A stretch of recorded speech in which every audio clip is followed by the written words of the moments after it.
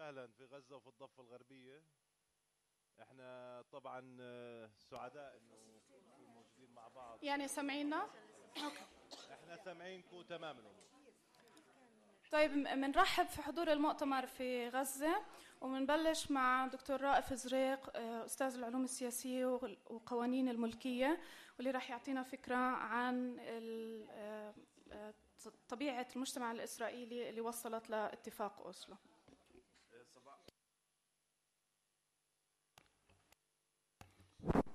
صباح الخير، شكرا للحضور على هذه الساعة الباكرة. المضبوط قيل الكثير عن أوسلو، يجب الاجتهاد حتى يجد المرء ما يقوله دون الوقوع في شرك الإعادة والإطناب. سأقول 5 ملاحظات سريعة حول أوسلو، أعتقد أنه 4 منها غير مهمة، هناك واحدة مهمة.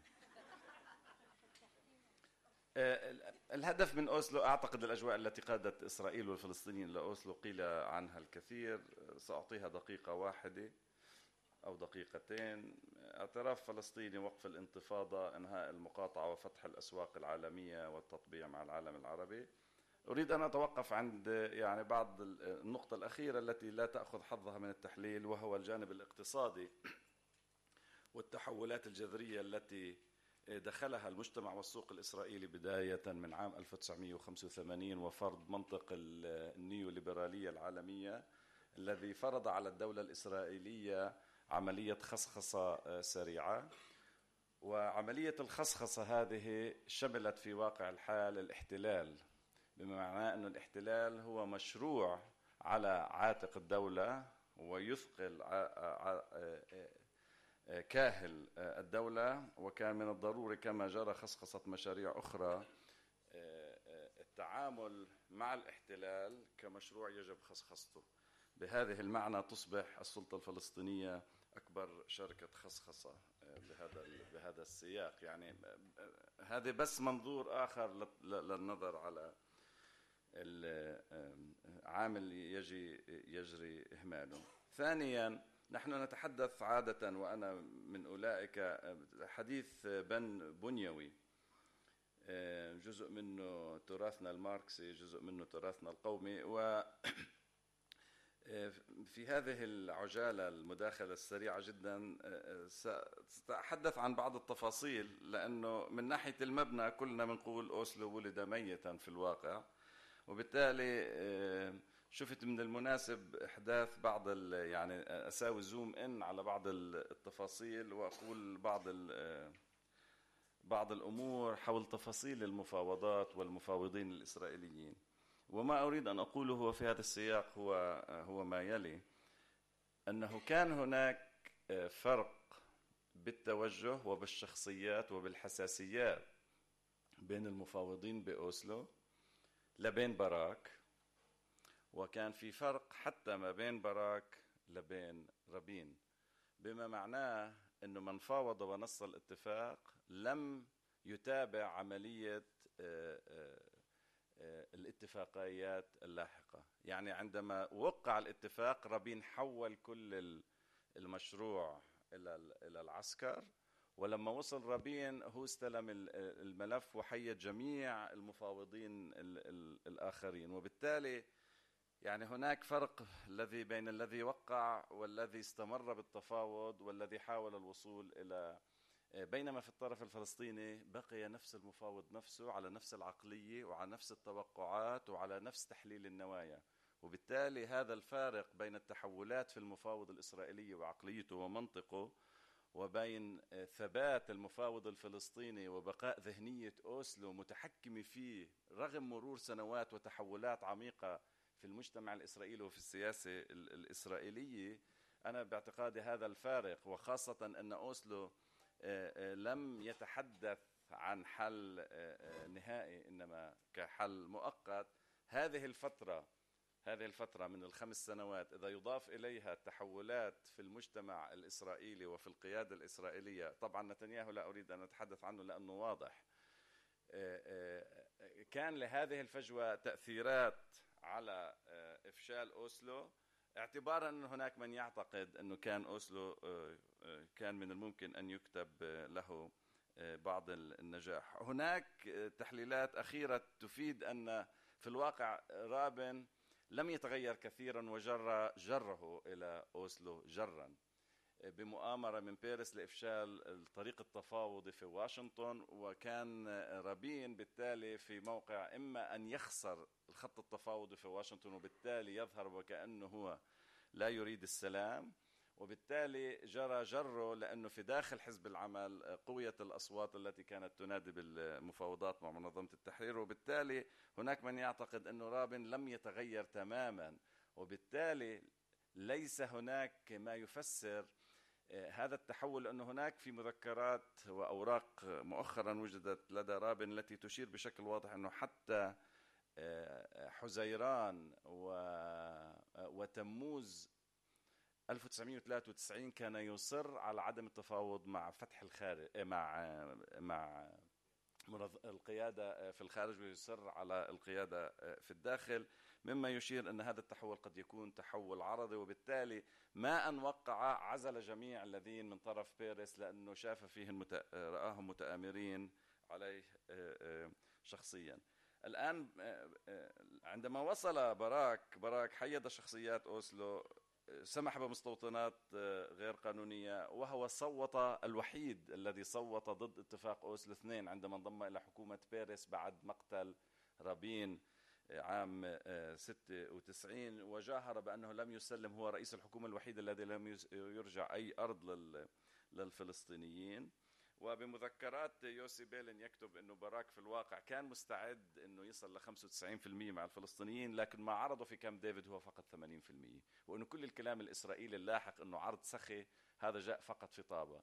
في كامب ديفيد كل ما عرض هو عرض لا يتعدى 80%.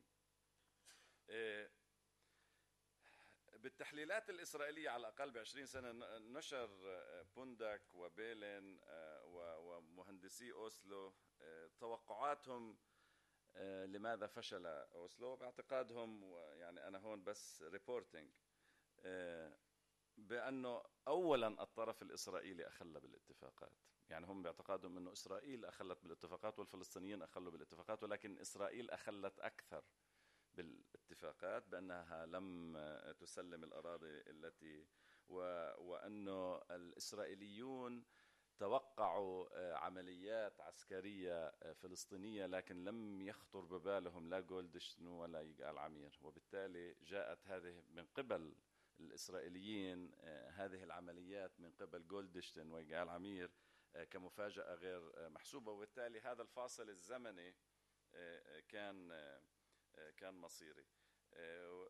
نقطة أخرى يشير إليها هؤلاء الثلاثة في كتب مختلفة هي أن القيادة الإسرائيلية لم تصارح أبدا الشعب الإسرائيلي إلى جسامة المصالحة التاريخية، واستمر الحديث عن حل المشكلة الفلسطينية باعتبارها مشكلة أمنية داخلية إسرائيلية، بمعنى لم يتم فتح الجرح الفلسطيني ولم يحضر الرأي العام لكبر التنازلات المفروض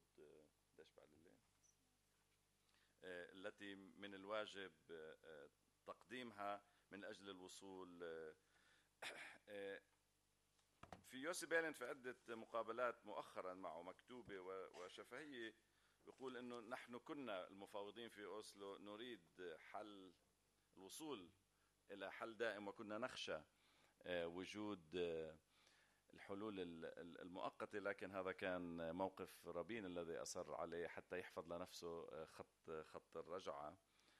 وبالتالي يعتقد مفاوضي أوسلو من بوندك وبيلين وهيرشفيلد أنه هذه الثغرة هي كانت مقتل اتفاق أوسلو. الآن أريد أن يعني أنهي بموضوع أساسية يعني فيما بعد أوسلو، وهي ماذا تبقى من أوسلو ومن هذه التركيبة. وهنا يعني بتحليلي بعتقد أنه أكثر طرف متمسك بأوسلو نوعا ما هو اليمين الإسرائيلي. اليمين الإسرائيلي تمسك بأوسلو لأنه أوسلو لا يطرح حل نهائي، كل ما يطرحه أوسلو هو حل مؤقت، واليمين هو رب تحويل المؤقت إلى دائم. وبالتالي يعني هذا ما يسمى مكر التاريخ، إنه مكر التاريخ إنه اليسار الإسرائيلي ممثلا ببيلن أخرج اليمين الإسرائيلي من أزمته الأيديولوجية، لأنه ماذا يحصل اليوم هو حل لمشكلة اليمين الأيديولوجي، بمعنى لا يوجد ترانسفير، لا يوجد أبارتهايد واضح. لماذا لا يوجد أبارتهايد واضح؟ لأن الضفة لا تعتبر جزءا من الكل المتخيل الذي يجري استثناؤه. الضفة هي شيء هناك خارج الحدود، وبالتالي يعني حتى نفهم نتصور أبارتهايد، الأبارتهايد هو مش فصل ضمن وحدة. حتى يكون في أبارتهايد لازم يكون فصل ضمن وحدة. إذا فيش وحدة، يعني بين فرنسا وإسبانيا فيش أبارتهايد، لأن هدول مش وحدة. فصل ضمن وحدة. إذا فيش فصل في بس وحدة ما في أبارتهايد، وإذا في فصل دون وحدة كمان ما في أبارتهايد. في دولتين أو كينونتين متجاورتين. وجود السلطة الفلسطينية يحل اليمين من أزمته، بمعنى اليسار طول الوقت قالهن في مشكلة، إنه يا هاي بتصير دولة ثنائية القومية يا بدنا نصل لترانسفير. إجا عن طريق أوسلو وجود السلطة الفلسطينية، اليمين قالهن لا، ممكن يصير لا أبارتهايد واضح ولا ترانسفير ولا حل دولتين ولا حل دولة واحدة ثنائية القومية. لأنه اليمين معني ببقاء السلطة الفلسطينية، لكن أن تبقى يعني ضعيفة في غرف الإنعاش المكثف، لا ما بتموت، وبالتالي إذا ماتت يصبح التماس مباشرا مع الفلسطينيين، نرجع إما لحالة احتلال إما لحالة أبارتهايد. لكن لا تريد السلطة الفلسطينية أن تتعافى وأن تخرج يعني صحيحة بصحة جيدة، لأنه تستطيع أن تتحداها في اتجاه دولة فلسطينية. وبالتالي الوضعية الموجودة اليوم هي أليبي سياسي لليمين الإسرائيلي. بهذا المعنى يكون اليمين بمعنى من المعاني قد قدم حلا، اليسار قد قدم حلا لمشكلة اليمين. الآن سأنهي يعني بسؤال واحد اللي أنا أهجس فيه. أنا أعتقد كان إنه أوسلو بلغته وبنصوصه الذي صور المشكلة على أساس مشكلة مقاومة الاحتلال، يعني مش الاحتلال هو المشكلة، مقاومة الفلسطينيين للاحتلال، ولد إشكاليا. لكن هذا لا يعفينا باعتقادي من السؤال إنه إذا لم يكن أوسلو حلا، وباعتقادي أنه هو لم يكن حل، السؤال هل هناك هل يمكن أن نسأل أنفسنا إذا كان أوسلو قد خلق مناخا من استمرار النضال لم يتم استنفاذ المكنون الموجود فيه من القدرة على صياغة خطاب ومخاطبة الشارع الإسرائيلي مباشرة، مش في غرف مغلقة. وهذا سؤال سيبقى مفتوحا، وسأكتفي بهذه الملاحظات. شكرا دكتور رائف. ننتقل إلى غزة، الأستاذ طلال عوكل، وهو محلل سياسي، والورقة اللي رح يقدم لنا إياها بعنوان نشوء نظام سياسي شبه دولاني وتجربة بناء السلطة الوطنية الفلسطينية، المحددات والآفاق. بالفعل الدكتور أستاذ طلال سمعنا؟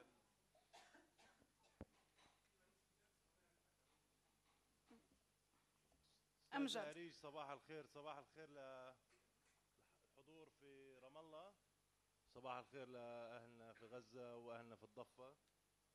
كثير سعداء بهذا المؤتمر، كثير سعداء إنه التوقيت الشتوي وحد كمان مرة هذا المؤتمر.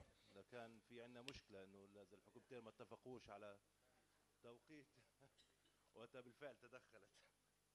الأستاذ طلال عوكل راح يكون معنا من غزة، زي ما حكيت هو بالفعل محلل سياسي وكاتب. الصوت مش واضح من عند. مش واضح؟ هلا لا. واضح الصوت؟ هلا أحسن. الو. اوكي شكرا. الورقة اللي راح أقدمها الأستاذ طلال عوكل حول نشوء نظام سياسي شبه دولاني وتجربة بناء السلطة الوطنية الفلسطينية، المحددات والآفاق. أستاذ طلال أهلا وسهلا. شكرا، أهلا بك. صباح الخير لأهلنا في رام الله وللزملاء في غزة.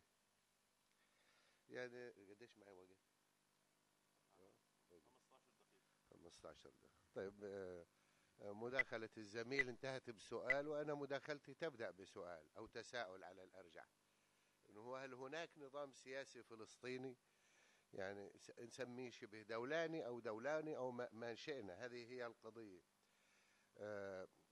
بالتأكيد يمكن بالتوصيف أن نعتبره نظام سياسي شبه دولاني، لكن نشوء وتطور هذا النظام وآفاق تطور ومحدداته وشروطه واضح أنها مرتبطة بالسياق العام لتطور الصراع، خليني أسميه مش السلام، بين الفلسطينيين من ناحية ومن يؤيدهم وإسرائيل من ناحية ثانية. واضح أن هذا السياق الآن منذ 20 عام محكوم لاتفاقية أوسلو. إلى أين سيصل هذا الكيان يعني، وأين المحطة التي سيرسو عندها، وهل سنكون فعلا أمام كيان سياسي بمواصفات العلم وبمواصفات ما هو معروف من شروط يعني النظام السياسي أم لا.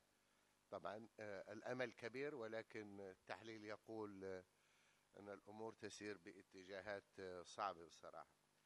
يعني عندما أعلنت الدولة الفلسطينية في عام 88 ربما يتساءل البعض أنه لم تكن القضية الفلسطينية في مأزق، لأنه كانت الانتفاضة الشعبية الكبرى في أوجها، عام كان على انطلاقتها، وبالتالي ما الذي دعا إلى يعني تقديم تنازلات لاحقة والذهاب إلى أوسلو؟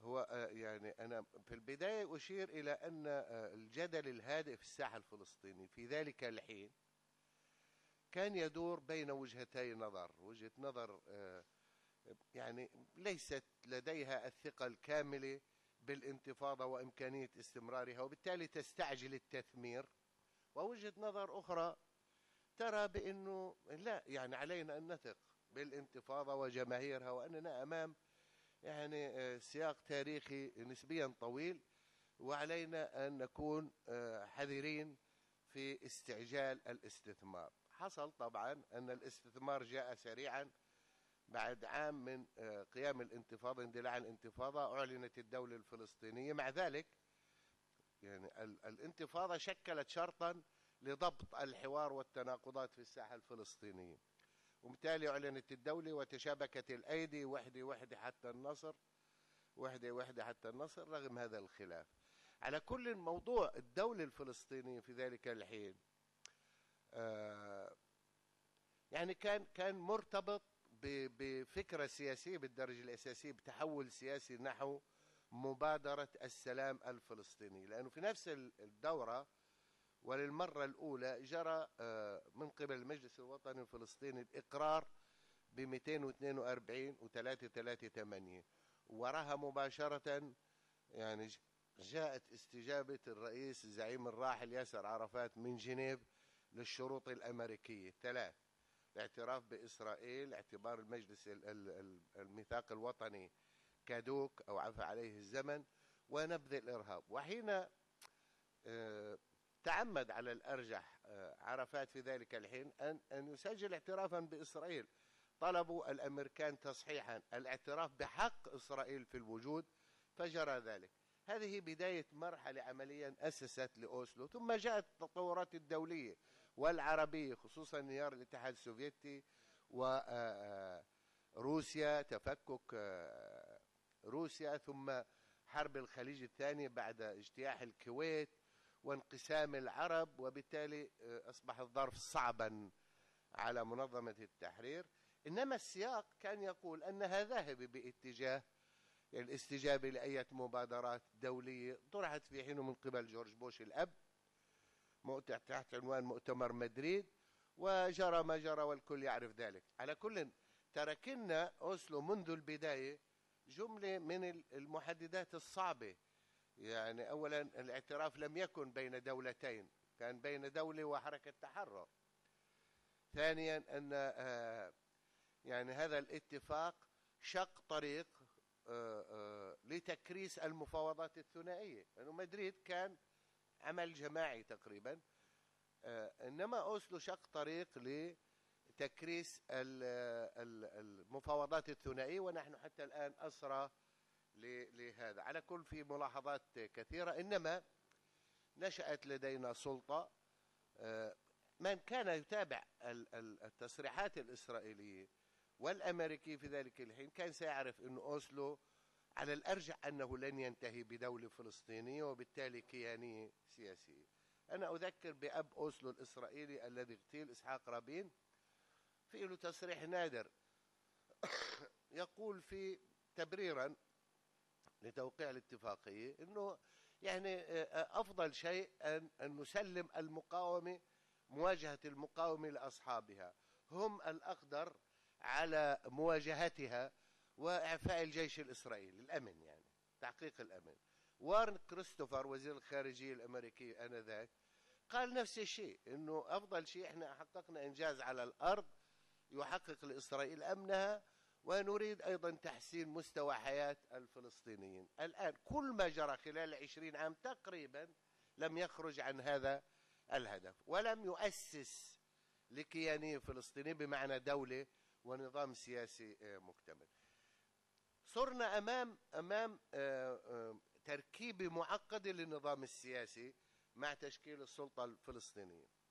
سلطة فلسطينية لها نظام أساسي لاحقا عبارة عن دستور، ولها حكومة تدير مختلف شؤون الحياة، في حين ما عدا طبعا الدفاع وما عدا الخارجية كانت يعني في إطار منظمة التحرير الفلسطيني، ثم أصبحت وزارة خارجية وما إلى ذلك في إطار كانت التخطيط والتعاون الدولي، ومجلس تشريعي أول ومجلس تشريعي ثاني، ونظام انتخابي للمجلس التشريعي وللرئاسة. وفي نفس الوقت لدينا منظمة التحرير الفلسطينية الممثل الشرعي والوحيد للشعب الفلسطيني، ولديها أيضا ما يشبه النظام شبه الدولاني. اللجنة التنفيذية عبارة عن حكومة لأنها تدير دوائر، ودوائر منظمة التحرير شاملة الاقتصاد والشؤون الاجتماعية والمالية والعسكرية وكل شيء تقريبا. ولدينا مجلس مركزي، ولدينا مجلس وطني فلسطيني، وميثاق وطني.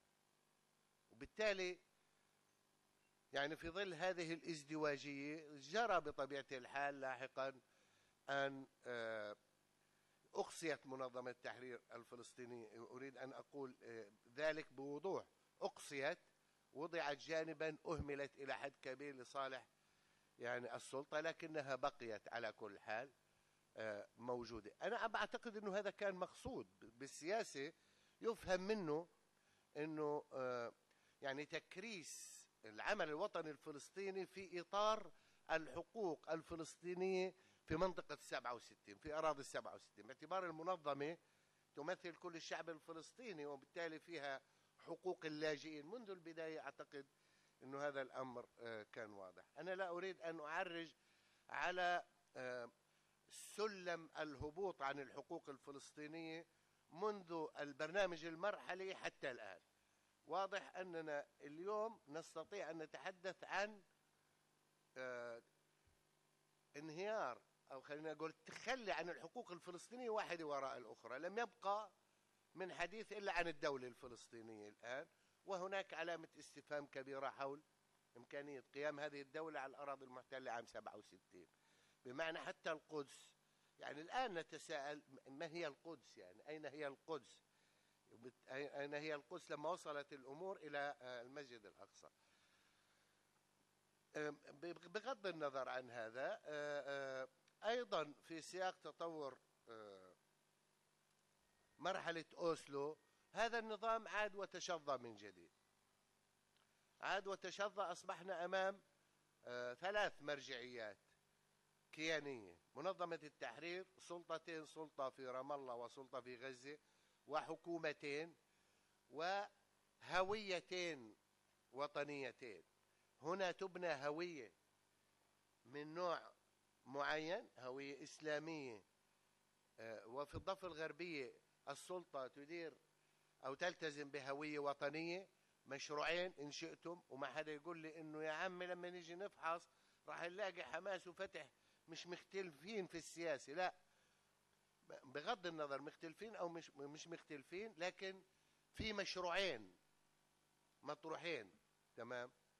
وبالتالي كل شيء اختلف. يعني أين هو النظام السياسي الفلسطيني في ظل انفراط عقده، في ظل كل هذه التراكيب وحتى منظمة التحرير الفلسطيني كممثل شرعي وحيد، وأعيد تنشيطها نسبيا وهي لم تستوعب حتى الآن الكل الفلسطيني، حتى هذه المنظمة واجهت أيضا مع الانقسام حالة من التنافس على التمثيل الفلسطيني، على الشرعية الفلسطينية.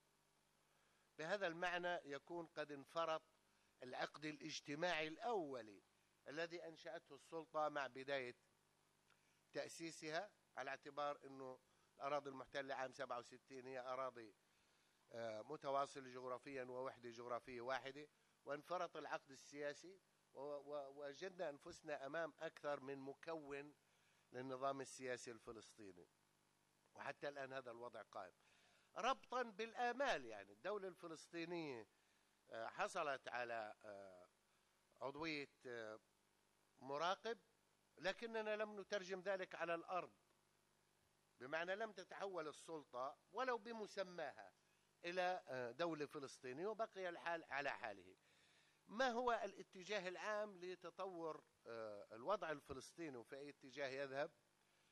أنا بعتقد أنه المشروع أو أن إسرائيل لم أو لا تجد مكانا لدولة فلسطينية على الأراضي المحتلة عام 67. احنا الآن ما حدا يقول أنه يعني مع تبادلية الأراضي يمكن التنازل عن 10 12 2 3%. نحن طرحنا موضوع الدولة على الأراضي وقدمنا كل هذه التنازلات مسبقا على أساس أن نقيم دولة على كل الأراضي المحتلة عام 67 وعاصمتها القدس. هل هذا ممكن؟ هل هذا ممكن مع تبادلية أراضي؟ أنا أعتقد أن الإمكانية أصبحت ضعيفة تتلاشى يوم بعد يوم. في الفكر السياسي الإسرائيلي ما فيش دولة فلسطينية على الأراضي المحتلة عام 67. ما هو المطروح الذي كان مطروحا حتى وقت قريب، حتى اندلاع الثورة الأخيرة في مصر؟ هو دولة غزة سيناء. الآن إخواننا في حماس بيحتجوا، إحنا مش هيك، مش في ذهننا إلى آخره، بلاش. لكن القوى المعنية الفاعلة على المستوى العالمي والمنطقة لديها مثل هذا المخطط واشتغلت عليه وكرست الانقسام وحاولت أن تدفع قطاع غزة باتجاه مصر.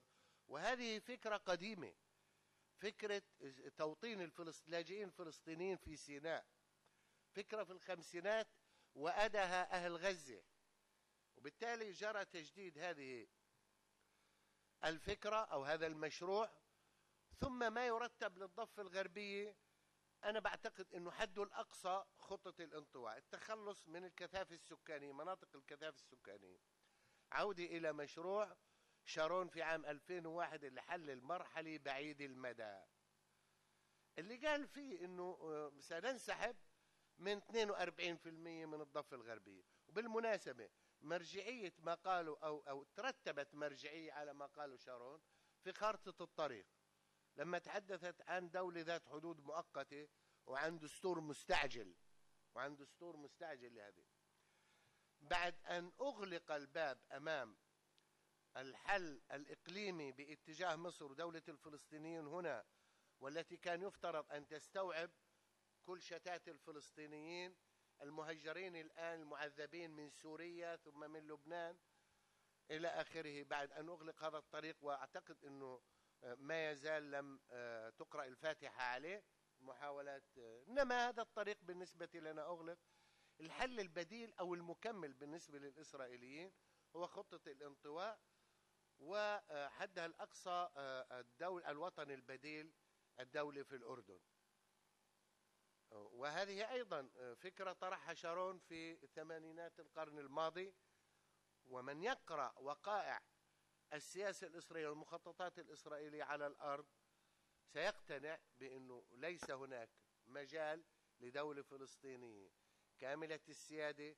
طبعا ناهيك عن موضوع اللاجئين وموضوع القدس وبقية الحقوق، خلصنا منها هاي من بدري، يعني من بدري، لأنه الجامعة العربية القمة العربية تنازلت عنها في مبادرة السلام لما أخضعت 194 للمفاوضات الثنائية، يعني ميزان القوى يعني ولا شيء مطلع. بالتالي هذا هو الأفق. سيظل النظام السياسي الفلسطيني قائم بهذا المعنى، مركب متناقض متفسخ الهوية، ليس هناك أي وحدة جغرافية ولو حتى باللفظ، يعني بالمعنى السياسي بالنسبة للقوى التي تسيطر هنا وهناك. ليس هناك عقد اجتماعي، ليس هناك مشروع واحد، ولسنا نحن الذين نقرر حتى الآن مصيرنا مآلنا. في النهاية موازين القوى، المنطقة المضطربة، طبيعة التفكك الفلسطيني، طبيعة القيادات الفلسطينية القائمة ليست في موقع المبادر لصناعة السياسة أو المبادر لتحديد معالم طريق فلسطينية تشتغل عليها وتطالب الآخرين بالاشتغال عليها. إذن هذا هو الحال. المستقبل لا يستطيع أحد أن يتحدث إلا عن نظام مركب ما حصلش في الكون، يعني النظام السياسي اللي عنا معقد، مآله مرتبط بمآل القضية الفلسطينية إلى أين تتجه. شكرا، ربما أطلت، ولكن يعني في الحديث يطول حول هذا الموضوع. شكرا أستاذ فراس عوكل. والآن ننتقل لرام الله مع التغيرات الاقتصادية الفلسطينية المصاحبة لاتفاق أوسلو. الأستاذ سامي البطمة، تفضلي. بدنا ننتقل مع دكتورة ليزا تراكي عن التغيرات الاجتماعية المصاحبة لاتفاق أوسلو.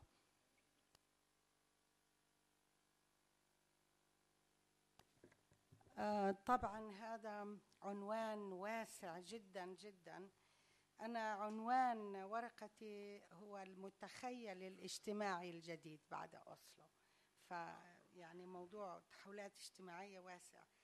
وكما نعلم يشهد الشهر الحالي طفرة ملحوظة من المؤتمرات والندوات والكتابات بمناسبة مرور 20 عام على اتفاقيات أوسلو، ولأسباب معروفة نجد أن معظمها نقدي.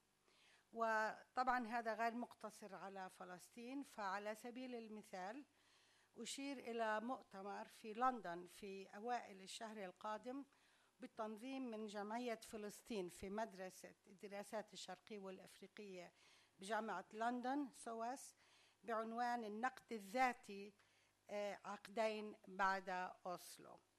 ويتمحور المؤتمر المذكور حول الطريقة التي تموضعت أو زرعت بها النخب الفلسطينية ضمن منطق الاستعمار الاستيطاني، وكيف استقبلت ورحبت بالرأسمالية النيوليبرالية، وكيف أعادت إنتاج التكيف الاجتماعي والسياسي مع سيرورة أوسلو.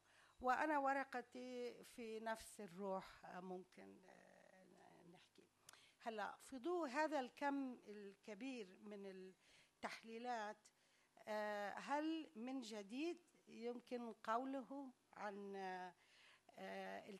بما فيها عن التحولات الاجتماعية في الأرض المحتلة عام 67 فقط؟ يعني أنا بحب أركز فقط على الأراضي المحتلة غزة وضفة. لقد كتب وقيل الكثير عن السياسات والتوجهات الاقتصادية الاجتماعية النيوليبرالية للسلطة الفلسطينية وآثارها الاجتماعية، وأذكر بعض الموضوعات الأخرى التي يتم تداولها في الأدبيات، وعن أفول حركة المقاومة الفلسطينية التابعة لمنظمة التحرير وقيمها وأساليب عملها، وظهور أشكال جديدة من العمل السياسي مثل الحراكات الشبابية، وأيضا عن الأسلمة المجتمعية، وعن التحولات في القوى العاملة وخصوصا نمو القطاع العام المحلي، وعن الآثار الاجتماعية والاقتصادية لنظام الفصل والتشظي والتفتت الحيزي المكاني والاجتماعي الناتج عن نظام المعازل، وعن تغيرات في أنماط الهجرة الداخلية، وعن توسيع التعليم العالي، وعن معدلات الفقر والبطالة المرتفعة، وعن تشكيل نخب اجتماعية جديدة بما فيها برجوازية فلسطينية، وعن الاعتماد المتنامي على المساعدات الدولية، وعن تفشي المنظمات الأهلية، وانتشار المحسوبية في بيروقراطية السلطة ومؤسسات مجتمعية أخرى، وأنماط الاستهلاك وانتشار أنماط حياتية وأخلاقيات جديدة، وهذا من بين مواضيع أخرى كثيرة. وأكيد معظمكم تعب من قراءة هذا الكم من التحليلات. وفي هذا السياق أنا أرى أنه من المناسب أن نسأل: هل يمكن اعتبار معظم أو بعض هذه التحولات الاجتماعية خاصة بفلسطين ما بعد مرحلة أوسلو باستقلال شبه تام عن مؤثرات أخرى؟ هذا سؤال مركزي لم